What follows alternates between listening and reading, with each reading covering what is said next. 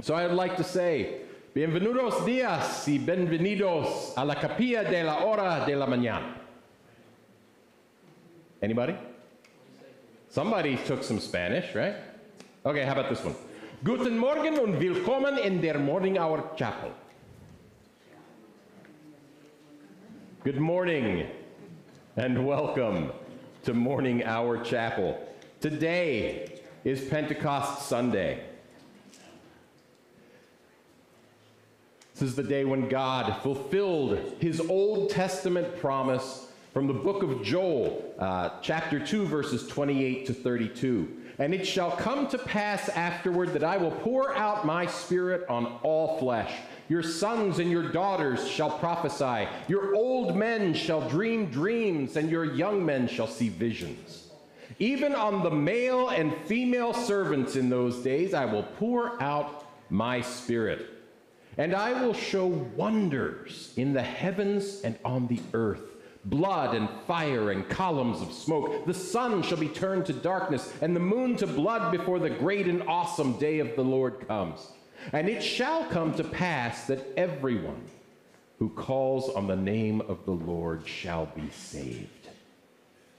In Acts chapter 1, verses 4 to 5, Jesus instructs his disciples to stay in Jerusalem for a short time so that they may receive this Spirit that God told us about in the book of Joel. And he says, and while staying with them, he ordered them not to depart from Jerusalem, but to wait for the promise of the Father, which he said, you heard from me. For John baptized with water, but you will be baptized with the Holy Spirit not many days from now. And then in Acts chapter 8, he says, but you will receive power when the Holy Spirit has come upon you, and you will be my witnesses in Jerusalem and in Judea and in Samaria and to the ends of the earth. And we see this promise fulfilled in the book of Acts chapter 2. And if you want to read along in your Bibles, you can. We'll have the verses up on the slides as well, hopefully. But Acts chapter 2, starting in verse 1, when the day of Pentecost arrived, they were all together in one place, they being the 120 disciples of Jesus Christ, those people who Jesus told, stay in Jerusalem and wait for the Holy Spirit. They were all together in one place, and suddenly there came from heaven a sound like a mighty rushing wind, and it filled the entire house where they were sitting. And divided tongues as of fire appeared to them and rested on each one of them, and they were all filled with the Holy Spirit, and began to speak in other tongues as the Spirit gave them utterance. Now there were dwelling in Jerusalem Jews, devout men from every nation under heaven. And at this sound, that sound of that mighty rushing wind, the multitude came together and they were bewildered because each one was hearing them speak in his own language. And they were amazed and astonished, saying, are not all these who are speaking Galileans? And how is it that we hear, each of us, in his own native language? Galileans were not known for being people of education. Galileans were not known for being people of travel. Now, Galilee was a place where people would travel to and from. It was kind of a central port, a central place where people could come to do some trade. But the Galileans themselves only picked up enough of different languages to be able to set a price or make a deal for one of those trades. They didn't really learn language. So all of these people that were in Jerusalem are just shocked to hear all of these people speaking in their languages, and not just about trade or about fishing or about anything like that. Parthians and Medes and Elamites and residents of Mesopotamia, Judea and Cappadocia, Pontus and Asia, Phrygia and Pamphylia, Egypt and the parts of Libya belonging to Cyrene, and visitors from Rome, both Jews and proselytes, Cretans, Arabians, we hear them telling in our own tongues the mighty works of God. And all were amazed and perplexed, saying to one another, "What does this mean?" But others, mocking, said, "They are filled with new wine. They're drunk. They're crazy." That's kind of how the world sees us sometimes, isn't it? Drunk, crazy. We don't know what we're talking about. We're not talking normally. We're not talking wisely. That's how we get seen by the world. But Peter, standing with the 11, lifted up his voice and addressed them. "Men of Judea and all who dwell in Jerusalem, let this be known to you and give ear to my words."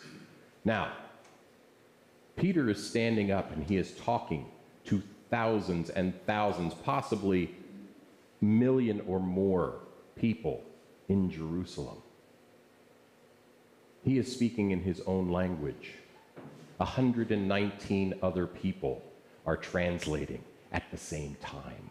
It's like the UN. Have you ever seen a video of the UN where they're all shouting back and forth and you see the video with the translators and they've all got the thing to their ear and they're speaking as quickly as they can to tell the people who are from all of the different countries, all the different delegates, this is what's being said, this is what's being said. This is the same thing. Peter is talking. Peter is giving the sermon, and 119 other people are providing translation in this great open area in Jerusalem. And Peter goes on, he says, "For these people are not drunk as you suppose, since it is only the third hour of the day, 9 o'clock in the morning. But this is what was uttered through the prophet Joel." And then Peter quotes that passage that we saw at the very beginning here. "And in the last days it shall be, God declares, that I will pour out my spirit on all flesh, and your sons and your daughters shall prophesy, and your young men shall see visions, and your old men shall dream dreams. Even on my male servants and female servants in those days I will pour out my spirit, and they shall prophesy."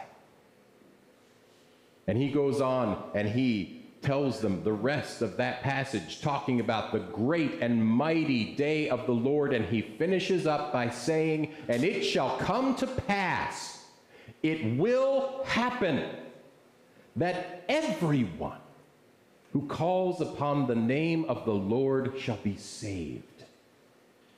Everyone who calls upon the name of the Lord shall be saved.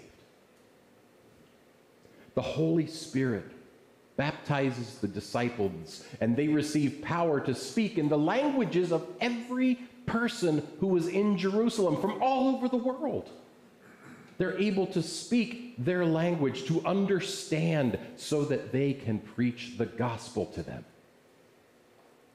This is all happening on the day of Pentecost. Pentecost was a holy feast that honored the wheat harvest. It happened 50 days after Passover. So Penta meaning 5 or 50. Pentecost was this day, 50 days later. And there were likely up to 1 million people in Jerusalem that day. It's possible. We don't know. The Bible doesn't tell us, but we can guess a holy feast like that would have a lot of people. Over the past several weeks, we've been talking about the Holy Spirit, who has been poured out to the disciples, who's been poured out to all flesh. And we've been talking about how he restores our souls when we repent of our sins, come to faith in Jesus Christ, and determine to live as Christ has taught us. But a lot of people don't know who the Holy Spirit is. Who is the Holy Spirit? Why do Christians rely on him for restoration? Why do we rely on him? Why do we put our faith in the Holy Spirit? And every time we do something here at the church, when we're having a board meeting, when we're having a deacon meeting, we ask the Holy Spirit to guide us, to tell us what we are supposed to be doing. Why do we do that? Well, this morning, we're going to answer these questions by taking a little journey through the Bible. And the Holy Spirit first shows up in Genesis chapter 1, verse 1 and 2. "In the beginning, God created the heavens and the earth. The earth was without form and void, and darkness was over the face of the deep, and the Spirit of God was hovering over the face of the waters." The Holy Spirit is this Spirit of God. He is the third person of the Trinity of God the Father, God the Son, God the Holy Spirit. And we see him right there at the beginning, before creation has happened, hovering over the waters. The word there for hovering means trembling. Have you ever been waiting for something? You've been waiting to start something. Maybe you're a racer and you're there at the starting line and every muscle is tensed and you're ready to get started. Or maybe you're getting ready to take a test or a final and you're sitting there waiting for that teacher to say, okay, open your books, even though you really don't want to do it. But just this trembling, this anticipation, that's what the Holy Spirit is doing here. And just as John 1 tells us about Jesus, he was in the beginning with God. All things were made through him, and without him was not anything made that was made. All three persons of the Trinity we see are there at the beginning of creation: the Father, the Son, and the Holy Spirit. We're going to talk about that again in just a minute, because there's another place where we specifically see the entire Trinity in one place. All three persons of God. But in Isaiah chapter 11, verses 1 to 2, we read, "There shall come forth a shoot from the stump of Jesse." The shoot from the stump of Jesse, he's talking about the Messiah here. "And a branch from his shoot shall bear fruit, and the Spirit of the Lord shall rest upon him, the Spirit of wisdom and understanding, the Spirit of counsel and might, the Spirit of knowledge and the fear of the Lord." This is what is going to happen when Jesus comes to earth. When the Messiah arrives, he's going to be filled with God's Spirit. He's going to be filled with wisdom and knowledge and counsel and might and all of these things. And we see in Matthew 3, verses 16 to 17, when Jesus was baptized, immediately he went up from the water, and behold, the heavens were opened to him.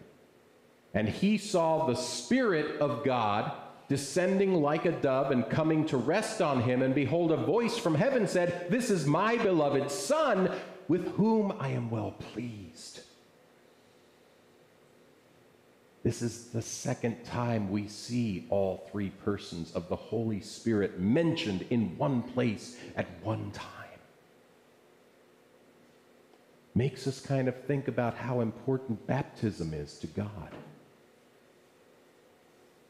If God the Father, God the Son, and God the Holy Spirit are all there at one time, and we can hear, and we can see, and we can experience all three persons of the Holy Spirit at one time, baptism must be at least slightly important.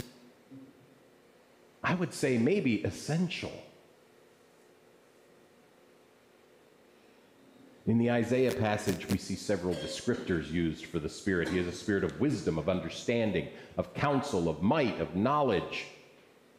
And we learn that the Holy Spirit knows all things and has wisdom and understanding of all things. And this is why Jesus told his disciples, "These things I have spoken to you while I am still with you, but the Helper, the Holy Spirit, whom the Father will send in my name, he will teach you all things and bring to your remembrance all that I have said to you." See, Jesus knows that being human, his time was finite. Jesus knew that he could not possibly teach who God is to his disciples in 3 short years of ministry. That's why he sends God's Spirit to teach us all things and to help us to remember those things that Christ did say while he was on earth. And the last part of this Isaiah passage says that the Holy Spirit is the spirit of the fear of the Lord. And what does that mean, the fear of the Lord? Does it mean, like many people believe, that we should walk around afraid that God is looking over our shoulder every second of the day, waiting for us to screw up so that he can throw lightning bolts at us or smite us into dust? That's what a lot of people think is how we fear the Lord. that God wants us to be afraid of him. But that's not what fearing the Lord means. To fear the Lord means that we act with a sense of reverence and awe at all of the things that God has done, all of the things he is doing, and all of the things that are going to happen, that he's going to do. This is one of those places where that word that I hate, awesome, actually applies. Pizza is not awesome, but God is awesome. And that is the fear of the Lord, knowing, recognizing that God is awesome. He is all powerful, yes, but he is also all grace. He is also all mercy. He is all love. When we stand in awe of who God is, the Bible tells us that we are fearing the Lord, and it tells us that the fear of the Lord is the beginning of wisdom, and the knowledge of the Holy One is insight. The Holy Spirit is the spirit of the fear of the Lord. He is the spirit of knowledge, wisdom, counsel, might, and understanding. You want to be wise? Stand in awe of God. Stand in awe of his creation. You want to be wise? Go take a walk sometime and just notice all of the things that God has created. The plants, the animals, the people, and just stand in awe that God made everything. That's the beginning of wisdom. What else can we know about the Holy Spirit? I've said countless times over the past several weeks that the Holy Spirit is the restorer of our souls. And Ezekiel chapter 36, verses 26 to 27 suggests this is true. God says, "And I will give you a new heart and a new spirit I will put within you. And I will remove the heart of stone from your flesh, and give you a heart of flesh. And I will put my spirit within you and cause you to walk in my statutes and be careful to obey my rules. I will remove the heart of stone and give you a heart of flesh." This is what happens at repentance. This is what happens when we accept Jesus' gift of his death and his resurrection, and we ask for forgiveness, and we ask to be reconciled to God. Our heart of stone is removed, and God gives us a heart of flesh. A heart of stone can't do anything. A heart of stone is dead. A heart of flesh is alive. God gives us life in the Spirit. And when that happens, the Spirit lives within us. He teaches us in wisdom, knowledge, understanding, how to walk in the way that is pleasing to God. Because if we're going to say, "God, I want to be on your side," we need to know what that means. And the Holy Spirit will teach us. And just like learning anything else, this learning is a transformation. This learning is a restoration, and it's a long process. We don't ask forgiveness for our sins and then boom, God downloads his entire being into our minds for us to understand. Happens over a long period of time, because I honestly think that if he did that, our brains would explode. So we take time, and it takes us the rest of our natural lives. 1 Corinthians 3 says, "Now the Lord is the Spirit, and where the Spirit of the Lord is, there is freedom. And we all, with unveiled face, beholding the glory of the Lord, are being transformed into the same image, from one degree of glory to another. For this comes from the Lord, who is the Spirit." When Moses was in the wilderness and he went up onto Mount Sinai to meet with God, and he came back. The people saw his face. They saw the glory of God shining in it, and they asked him to put on a veil. They couldn't stand to look at Moses' face shining with the glory of God. When we stand before God, our faces will be unveiled. We will behold all of God's glory, and we are being transformed into the image of God from one degree to another as we behold that glory. As we're being restored, we're being transformed, we're being made back into what God originally created us to be. A true reflection of him. And as we learn, as we're restored, as we're transformed, we might wonder, how do I know that it's happening? Right? Because sometimes change, if we go day to day, change is not very noticeable. Anybody ever lose a good amount of weight? Nobody has ever lost. Okay. At one time, I actually was much thinner than this. I was down to about 199 pounds when I was in the Army, and I hated it.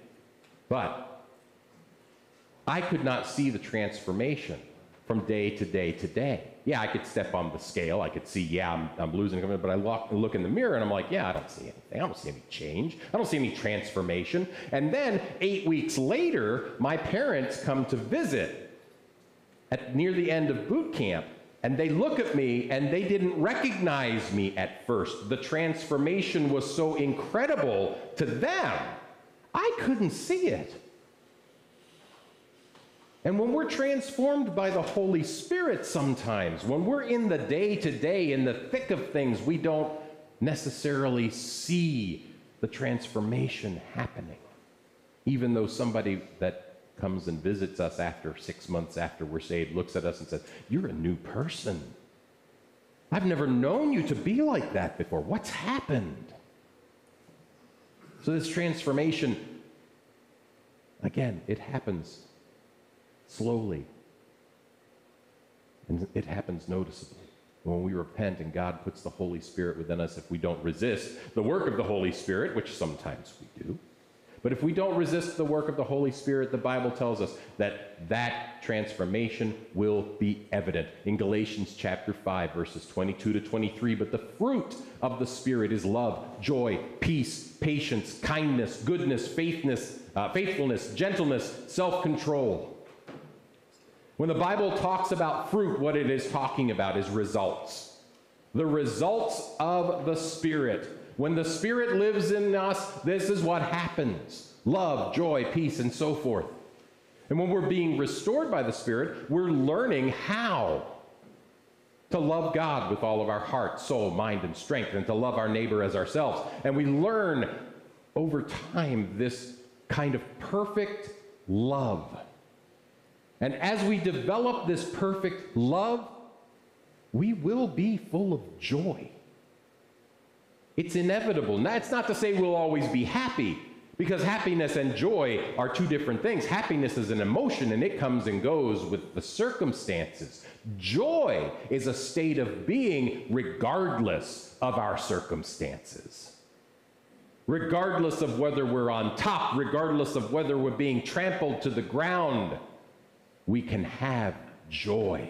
And perfect love brings perfect joy to our state of being.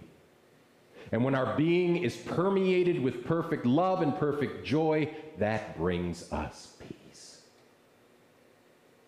And the word peace here doesn't mean the absence of conflict, like a lot of people think. This word here for peace means harmony in personal relationships. In Hebrew, the word is shalom. And it means an all-encompassing sense of rightness and contentment in all areas of our lives. The Holy Spirit teaches us to love perfectly, bringing us to a state of perfect joy, and that gives us a sense of perfect shalom, perfect harmony in our relationship with God and in our relationship with everybody else. Even the guy who cut you off on the highway coming to church this morning. Even with the coworker that is just a real pain, we can live in contentment and harmony with them because we are going to practice the love and the joy that the Holy Spirit teaches us. And when we live in perfect harmony with others and with God, we develop all of these other things: patience, kindness, goodness, faithfulness, gentleness. We can't help but seek out these things that help keep our relationships harmonious. That's what these things do. Patience helps us to stay at peace with people. Kindness, goodness, faithfulness, gentleness, all of these things foster the peace that we have in the Holy Spirit. These are the things that we show to other people. And they come from within as the Holy Spirit continues to teach us. And it's interesting, I think about people who are not Christians, and I talk to them sometimes, and maybe even atheists, things like that, and I hear this common statement from a lot of people: I can be a good person without God.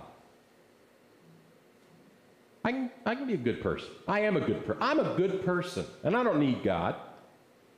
Now, of course, that opens up a discussion about, what's the definition of good? What's the definition of a good person? How do you know that you're a good person? And of course, you hear a lot of different definitions. Well, I've never killed anybody, and I've never cheated on my wife, and I've never done this, and I've never done that. That makes me a good person. You ever hated anybody, though? That's not what a good person does. But we get all that into all those kinds of conversations. But my question for these people is, without God, without the teaching of the Holy Spirit, can you really experience perfect love, joy, peace, the things that lead to perfect patience and kindness and goodness and faithfulness and gentleness? Because that's God's definition of a good person.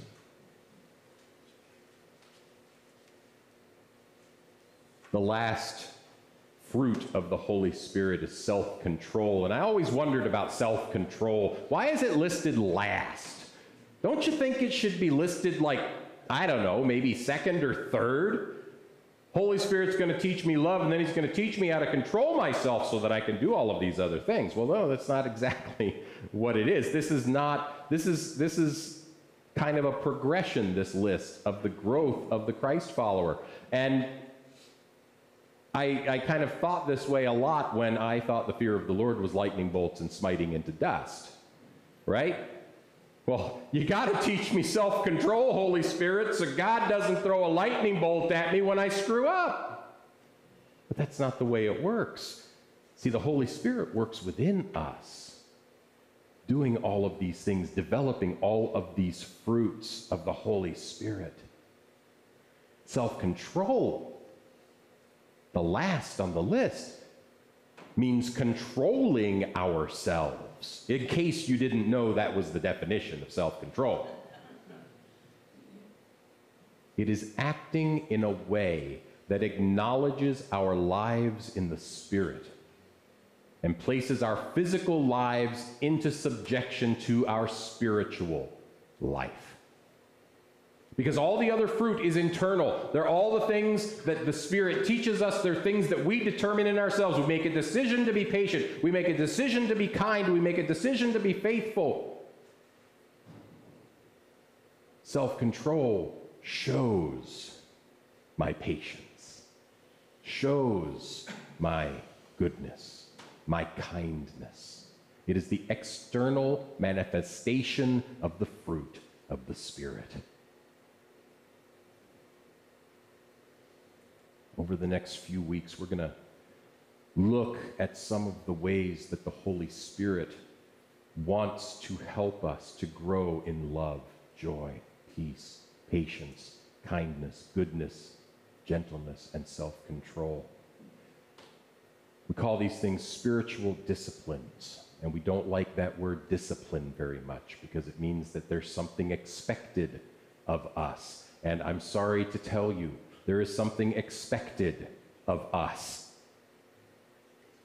The Spirit will help us to gain knowledge and understanding and wisdom when we do these things, so that we can bear spiritual fruit that leads to our restoration.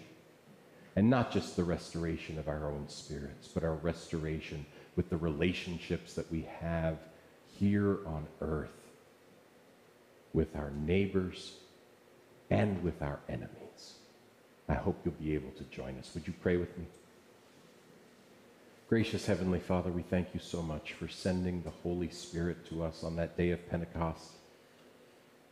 Just 50 days after your Son was mercilessly crucified, beaten, killed. Just 50 days after that lack of mercy, you showed us great mercy. You showed us perfect love. You're allowing the Holy Spirit to live in each of us. Father, I ask that as we continue to strive for holiness, as we continue to strive for restoration, that you would help us to recognize the Holy Spirit within us, that you would take away all of the things that keep us from accepting the teaching and the knowledge and the understanding that the Holy Spirit gives us. Help us to bear fruit that shows people just how different we are because you live in us. Father, I pray for those who are not with us today, who are traveling various places. Keep them in safety. We ask that you would heal those who are in need of healing, bless those who are in need of blessing, and help us to be a blessing to others. We pray these things in Jesus' name. Amen. Before you leave here this morning, since the children got some homework, I'm going to give you a little bit of homework as well. I'd like to challenge you. Each day this week, read Psalm 119. See what it says about the Word of God and how the Spirit moves in our lives. And now may the blessings of God go with you. May the Spirit of God dwell in you. May you experience the perfect love and joy, mercy and grace that he provides. God bless you this week.